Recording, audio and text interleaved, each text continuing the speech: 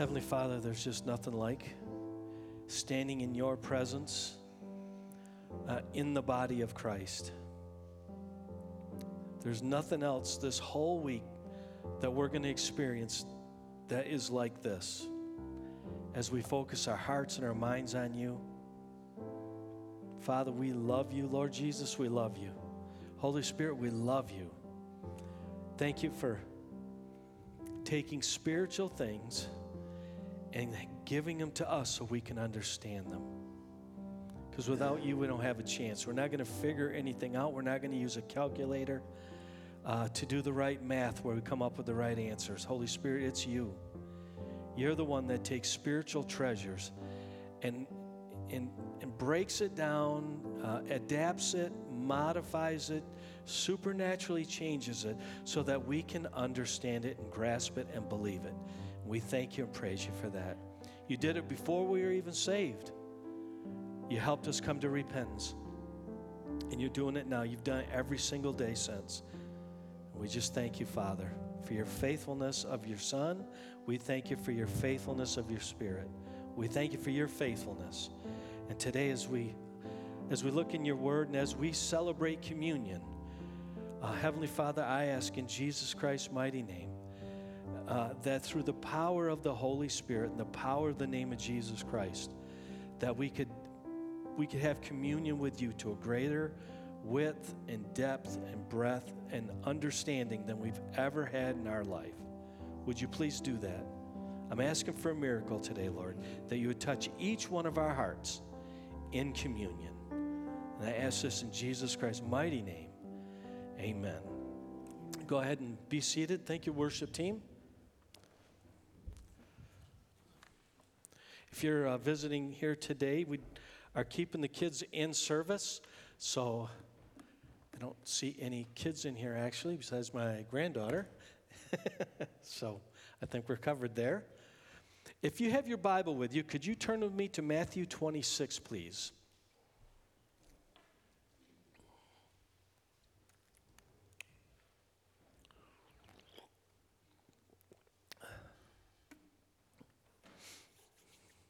I'd like to make one pretty important announcement. We have put Dennis and Angie over all the children's ministry.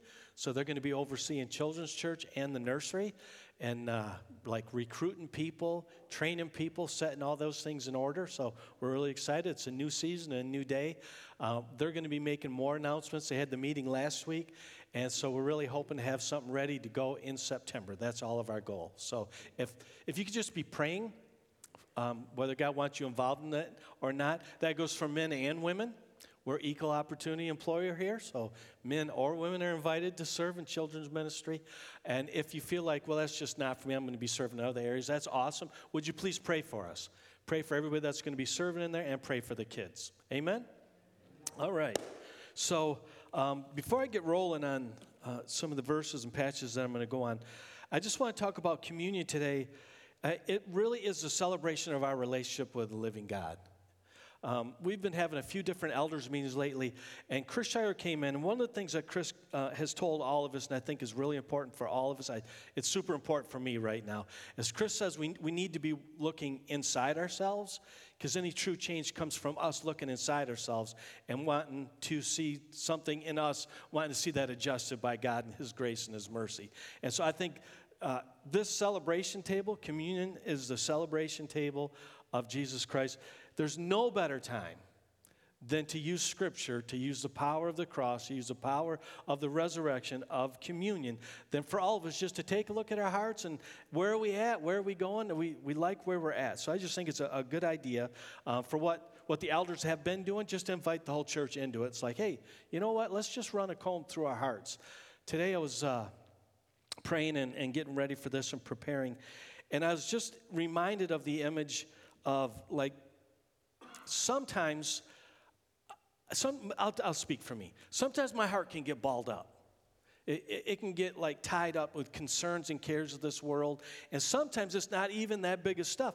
But I'll worry about it, and then I'll put another worry with it, and then I'll worry about both those things. Then I'll put another worry. And pretty soon I'm worrying about all this stuff. I've lost my peace. I've lost my joy. But I'm still going forward. I'm still being faithful. And it's like, that's never what God intended for us to do. He's called us out of guilt and shame into his marvelous light. Our salvation is supposed to be full of joy. Amen? And so I just think this is a good time. The picture I had today, one of the thought that came to me, is like women that have really beautiful, thick hair, it still gets snarly. And so before they can put it up and do a real thing with it, they got to like run a comb through it. And if you've ever seen, my daughter has beautiful blonde hair, and it's really thick. But sometimes when she was growing up, I'd see her in there working, and she just, oh my goodness gracious, it looked like torture to me. But by the time she got it done, though, and she stepped outside of that house, she was turning heads. And so sometimes for our hearts to be where we want our hearts to be, sometimes we got to like pull those snarls out. And sometimes it hurts. I mean, you ever watched a woman doing her hair or someone doing their daughter's hair? I mean, they're wincing and jumping and owing, and they're going after those snarls. And sometimes our hearts can get that balled up, amen? I know mine can. I know mine has, and more than once since I've been a Christian. So today is about running a comb through our hearts, us. I can't run a comb through your heart. You can't see what's in my heart. I can hide my heart from you. You have no idea what's going on. It's between me and God. So it's up to me to get out my comb and run them snarls out, get rid of them. So today is about the celebration of our relationship with God through Jesus Christ.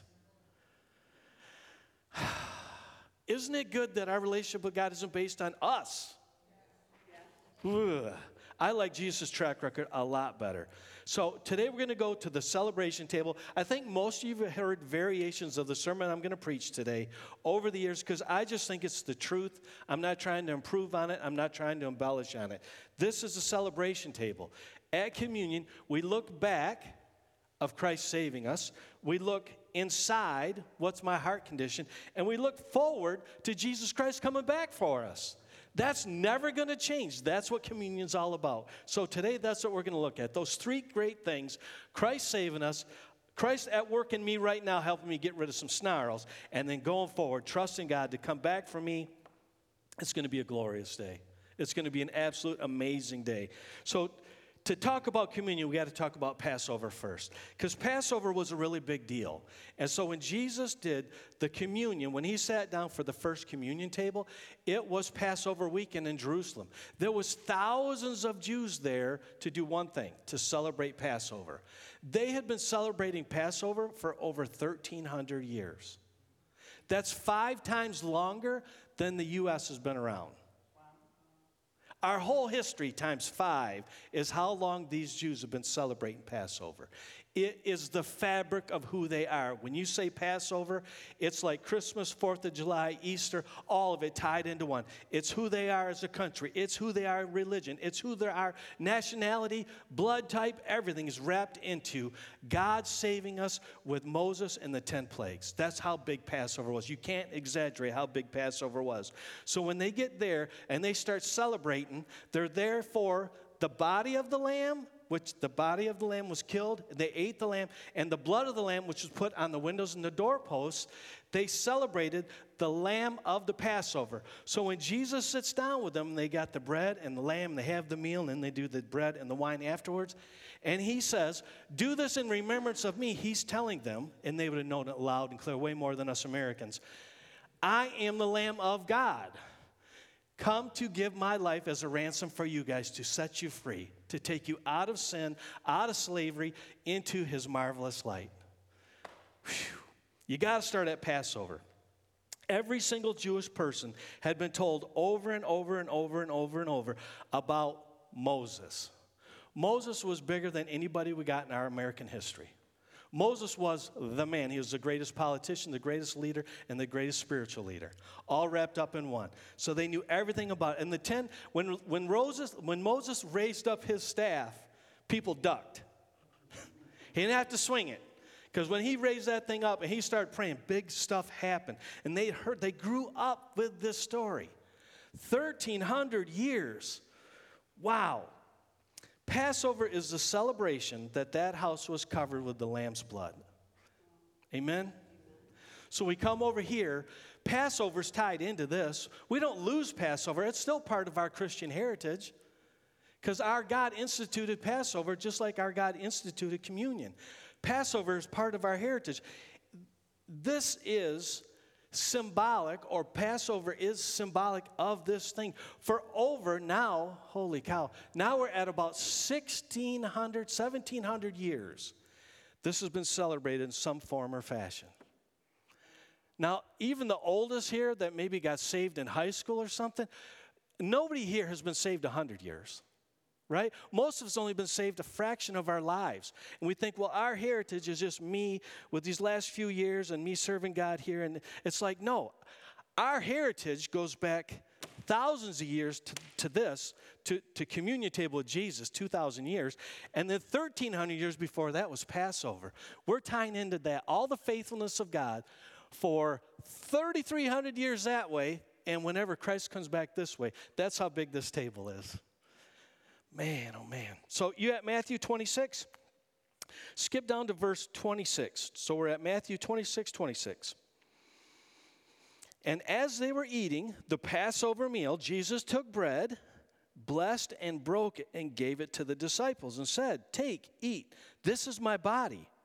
Then he took the cup and gave thanks and gave it to them, saying, "Drink from it, all of you, for this is my blood of the new covenant, which is shed for many for the remission of sins. But I say to you, I will not drink of this fruit of the vine from now on until that day when I drink it new with you in my Father's kingdom." The Lamb's body and the blood brought in a new covenant. And again, with my American mindset, the only time I ever hear covenant is when I'm at church, and that's usually pretty spread out. But for those guys, for 1,300 years, they had been under the Mosaic covenant. They'd heard about Abraham's covenant. They'd heard about Moses' covenant. They'd heard about Noah's covenant. As a Jew, as an Israelite, their whole makeup, their whole frame set, their whole mindset, their whole framework is in covenants. And covenant isn't just a deal. We're just going to work out a deal as long as both parties are happy. A covenant is till death do we part. The closest thing we have to covenant is marriage covenant. And that is like almost a shambles now because so many divorces. Covenant is I'm giving you my absolute word. Till death do I part. It's the only way I'm going to break my word to you. This is what I covenant with you.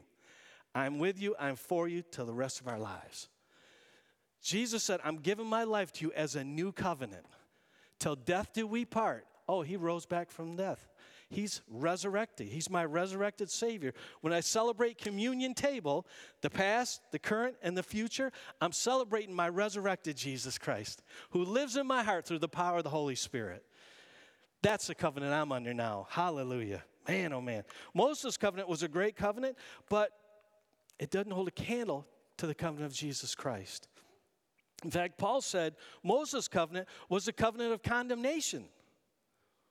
Whoa, I thought it was a great thing. The only way that covenant worked was every time you broke the law, every time you sinned, you would feel guilty. So now you got to go back to the temple, back to the priest that's good enough to pray for you so maybe you can get your forgiveness through enough dead animals.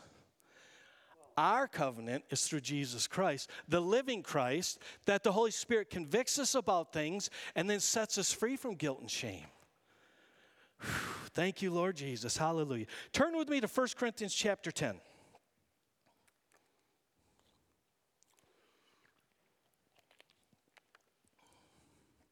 This one, Paul was talking about communion and why we should take it and how we should take it, the ins and outs of some of this. It's really, really good. So 1 Corinthians chapter 10, verse 1. Paul says, "Moreover, brethren, I do not want you to be unaware that all our fathers were under the cloud. All passed through the sea. All were baptized into Moses in the cloud and in the sea. All ate the same spiritual food, and all drank the same spiritual drink. For they drank of that spiritual rock that followed them, and that rock was Christ.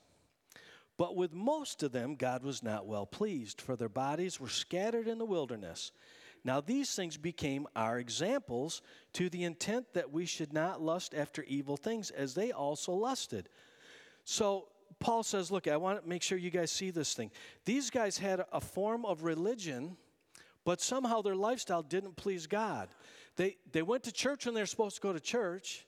They said they belonged to the temple. They said all these things. But their heart condition, they ended up dying out in the desert because somehow they were missing something in a heart condition towards God. And he says, hey, guess what, Mike? I'm putting this in here. It's in the Bible for your example, so you can watch your heart condition. So after a while, Mike, when you're going to church, you know when to say the right amens, you got the right clothes, you can put on a smile no matter what's going on, that your heart isn't turned away from me. That's what he said. This is an example for you, Mike.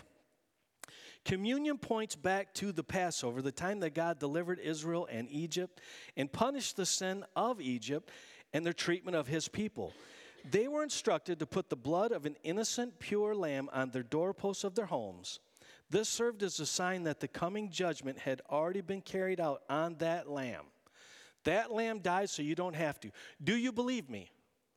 Well, yeah, kind of. Okay, well then put that on your doorpost. So it's there for everyone to see, inside the house and outside the house, that you believe in the lamb dying for your sin. What are the neighbors going to think? I don't know if I'm going to do that.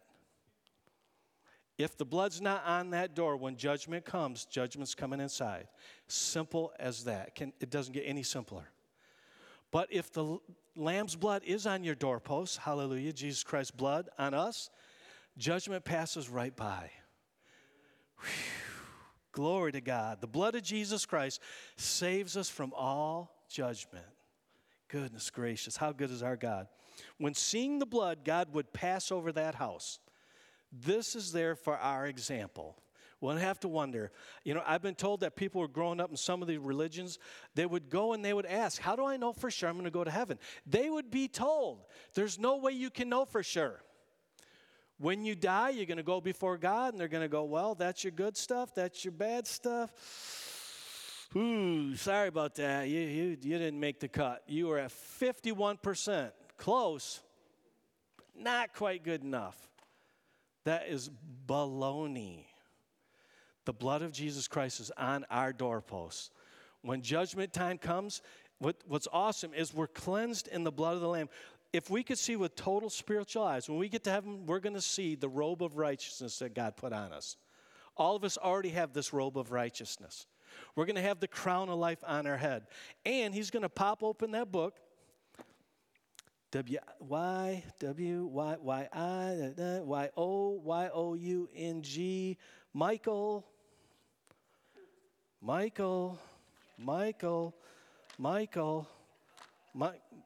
Paul. Okay. Yep, you made it, dude. It's going to be so awesome. Your name is in the Lamb's Book of Life. You've already got heaven's clothes on you, the hat, the robe. Man, oh man. All because of the blood of the Lamb. Not because we've been in church, perfect attendance. Not because we served 8 different ways at church. Not because we've tithed our whole life. None of that stuff. That's all good and has great purpose. But we're going into heaven because of Jesus Christ. We're forgiven because of Jesus Christ. We're accepted to God because of Jesus Christ. Hallelujah. That is the most amazing possible thing that anybody could ever be able to say. So looking backward for each of us means to clearly see the deliverance of God for us personally. I look back to see me getting set free and completely forgiven. As Christians, we can look back at the time when we received Jesus as our Lord and Savior, when he took our guilt and shame and gave us his righteousness. Each and every one of us, as born-again Christians, can look at back. We can close our eyes right now and picture that place, that time, that season, when we came to know that Jesus Christ is our Lord and Savior and we are truly forgiven and born again. This table celebrates that. This table tells us all, hey, remember? Carry that with you. Remember God's goodness on that one time when you were clueless and he still got a hold of you? Remember that. Remember that. So I think some of you might still be at Matthew 26. I like 26:29 says this. But I say to you, I will not drink of this fruit of the vine from now on until that day when I drink it new with you in my Father's kingdom. John 6:54, this is what Jesus told them. Whoever eats my flesh and drinks my blood has eternal life, and I'll raise him up at the last day. That had to blow their circuits. It really did. Every time I run into this when I'm reading down through John, and I see this, and I'm reading it, which for them guys would have been the first time they ever heard this. Is he telling us we got to be cannibals? would have been the first thought in your mind until you start trying to piece this together and like, no, what's the big picture he's been saying? We have to love him. We have to love him so much it looks like we hate our family because we love Jesus so much. Okay, so he's telling me that I have to embrace this like my life's source. I have to take Jesus in as my life's. Okay. Jesus says on that day, on the last day when he drinks it, it's going to be brand new in his Father's kingdom. So Jesus had the Passover meal, kind of put the end of this one covenant, several covenants, embraces this new covenant with his body and his blood at the communion table with the 12, and he tells them the same thing he's telling us. The next time that Jesus does communion is going to be with us. So as big as this first part is, of me remember when Jesus came and he knocked on my door, he got a hold of me. I was so clueless. He still got a hold of me. He showed me his goodness, and I got forgiven and born again, and my everything changed. As big as that is, this one's pretty big too. Jesus is waiting to have communion for me. Man, oh man. For you. We're going to have communion with Jesus. And I don't think it's going to look like this, where Jesus is going to put stuff on the table. Somehow, in his supernatural, miraculous power, I think somehow Jesus is going to hand it to us personally. How does he do that with billions of people? I don't know. This pea brain doesn't figure it out. But I don't think it's going to look like a food line. My Jesus is just way too personal. Somehow, it's going to be, I think it's just going to be really hand-to-hand. It's going to be the most incredible thing we've ever done, I'll tell you that stuff. Because if it's after rapture, a whole bunch of us just go straight up in there and go right to the table. The Lamb's table. The banqueting table. Wow. Man. He was stressing the covenant. He's still stressing this covenant. I strike this covenant with you, this eternal, unchanging, unbreakable deal with you, and we're going to consummate it the next time up in heaven in a totally different kingdom, in a totally different realm, with our heaven bodies. Man, oh man, oh man. So the last thing, looking inwards, our heart condition, an attitude of gratitude. I know I'm so much more happy when I'm just thankful. When I start thanking God for the little stuff and the big stuff, when I purposely go, you know what, I do have this problem.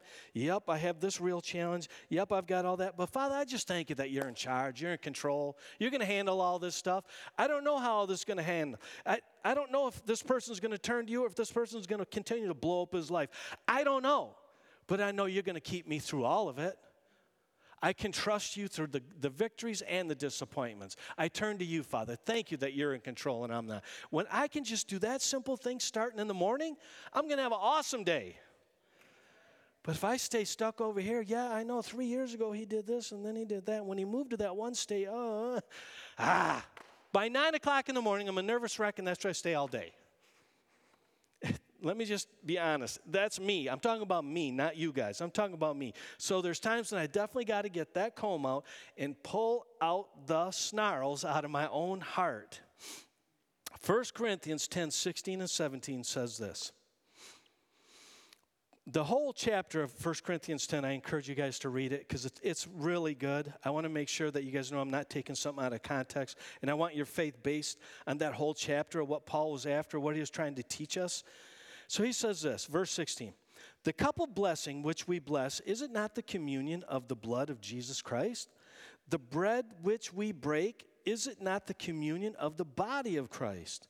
For we, though many, are one bread and one body, for we all partake of that one bread. Now the bread that we have up here, I've told you this many times, but it's true. This was one loaf today. At a point this morning, this was one piece of bread, one loaf. And so part of the symbolization of communion and one loaf is we're one loaf. In this dish, there are many pieces of bread. In this room, there's many pieces of the body of Christ. But this is still one loaf. I didn't put a mixture of 3 loaves in here or 17 loaves in here. There's one loaf and many pieces. We're one loaf and many pieces. When we take each piece of this, part of our celebration is I'm part of you guys. You guys are part of me. We're part of each other. I know we're individuals. Yup, individual pieces. But we're one loaf. We're one body of Christ. And that's the celebration, just as powerful as anything else. No other organization on earth celebrates their oneness like the Church of Christ. No other organization on earth, no other body, I could almost say organism, because we are living. We're not just titles and offices. 1 Corinthians 11, if you want to just skip ahead a little bit. 1 Corinthians 11, verse 27.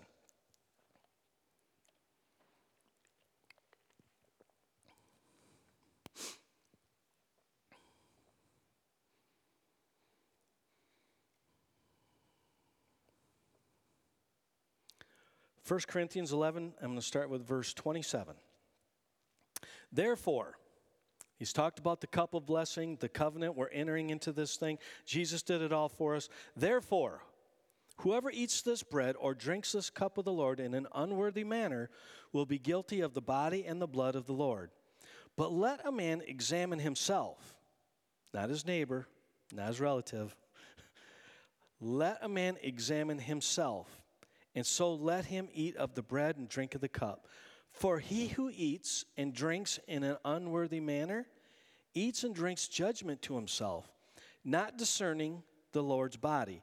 That discerning, it literally means there's two things we need to be discerning. The Lord's body, first off, this is symbolic of the Lord's body. When I celebrate communion, I'm celebrating that Christ gave his life for me. So I want to make sure when I celebrate it, my heart condition towards God is right. I want to try to make sure that I'm as clean as I can be when I celebrate the life of Jesus Christ given for me. So I'm discerning the Lord's body that was given for me. The other way we discern it is when I take this, when I celebrate his blood, represented by the juice, when I celebrate his body, his one body, the one body of the church, I'm discerning that I'm doing this as part of you guys. I'm part of you guys. I want to make sure my heart's clean when I celebrate this because I'm part of you guys. And it's a chance for me to go, okay, so what do I really think about that one guy? How have I been treating those people at church? How have I been treating, how did I respond to my wife this morning? How did I respond to my granddaughter yesterday? Oh, you know what, Lord? I just need you to forgive me something. Maybe it's different for you guys. I'm just saying, I'm trying to fill in for me because I'm looking in my own heart. So he says, verse 20, but let a man examine himself, and so let him eat the bread and drink of the cup. For he who eats and drinks in an unworthy manner eats and drinks judgment to himself, not discerning the Lord's body. For this reason, many are weak and sick among you, and many sleep. For if we would judge ourselves, we would not be judged. But when we are judged, we are chastened by the Lord, that we may not be condemned with the world. So even in this table of celebration, and as we discern the Lord's body, as we check our heart condition looking for snarls, it's me judging me so that when God convicts me of sin, as the Holy Spirit saying, Mike, this needs to be adjusted, Mike, this needs to be let go. When he judges me, when I judge me and I discern the Lord's body and the chastening of the Lord comes upon me, it gives me an opportunity to repent. It gives me a chance to repent and to get forgiven and to get cleansed. Amen? If I won't listen to the prod of the Holy Spirit, the nudge of the Holy Spirit, if I can't listen to that, then he's probably going to have to correct me like he corrects the world. And a lot of times that's really difficult correction. I'd much rather have the Lord's correction because it gives me an opportunity to repent, to get cleansed, to get loved, to get forgiven, to get re-energized, get my cup filled back up. Hallelujah. I don't have to walk around with my heart all snarled like a snarly-haired mess. If we would judge ourselves, we would not be judged. But when we are judged, we're chastened by the Lord that we may not be condemned with the world. Our attitudes are all important for this. Paul says that communion should only be done in a worthy manner. And this brings blessing, willingly, knowingly, and thankfully doing communion. And with other believers. I know my good friend Corey loves to talk about koinonia, which means the fellowship, the relationship of the body of Christ together.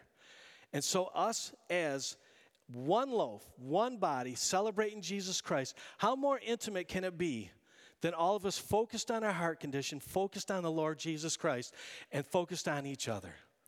There's nothing else like it on the planet. Nothing at all. He says we need to do it in a careful way, judging our own hearts. Communion should never be done in an unworthy manner, with irreverence or carelessness or selfishness or unforgiveness. To participate in communion with an unworthy heart posture will lead to judgment.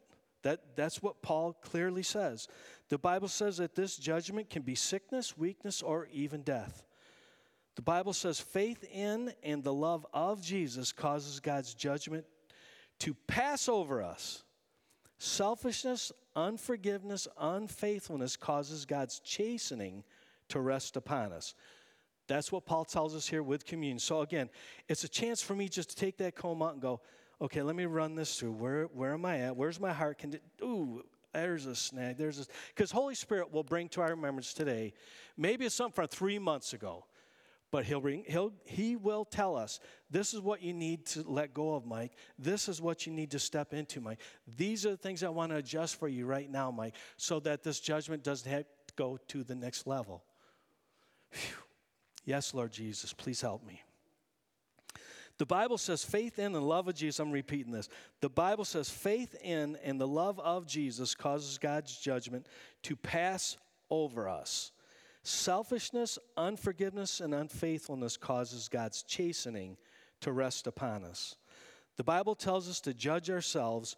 Let's respond with faith and inspect our hearts. So right now, let's just take a couple minutes and let's ask God to show us anything that He's concerned about. Maybe if you're like me, you already know a couple things you need to talk to God about. But just ask Holy Spirit to reveal something to you, anything to you.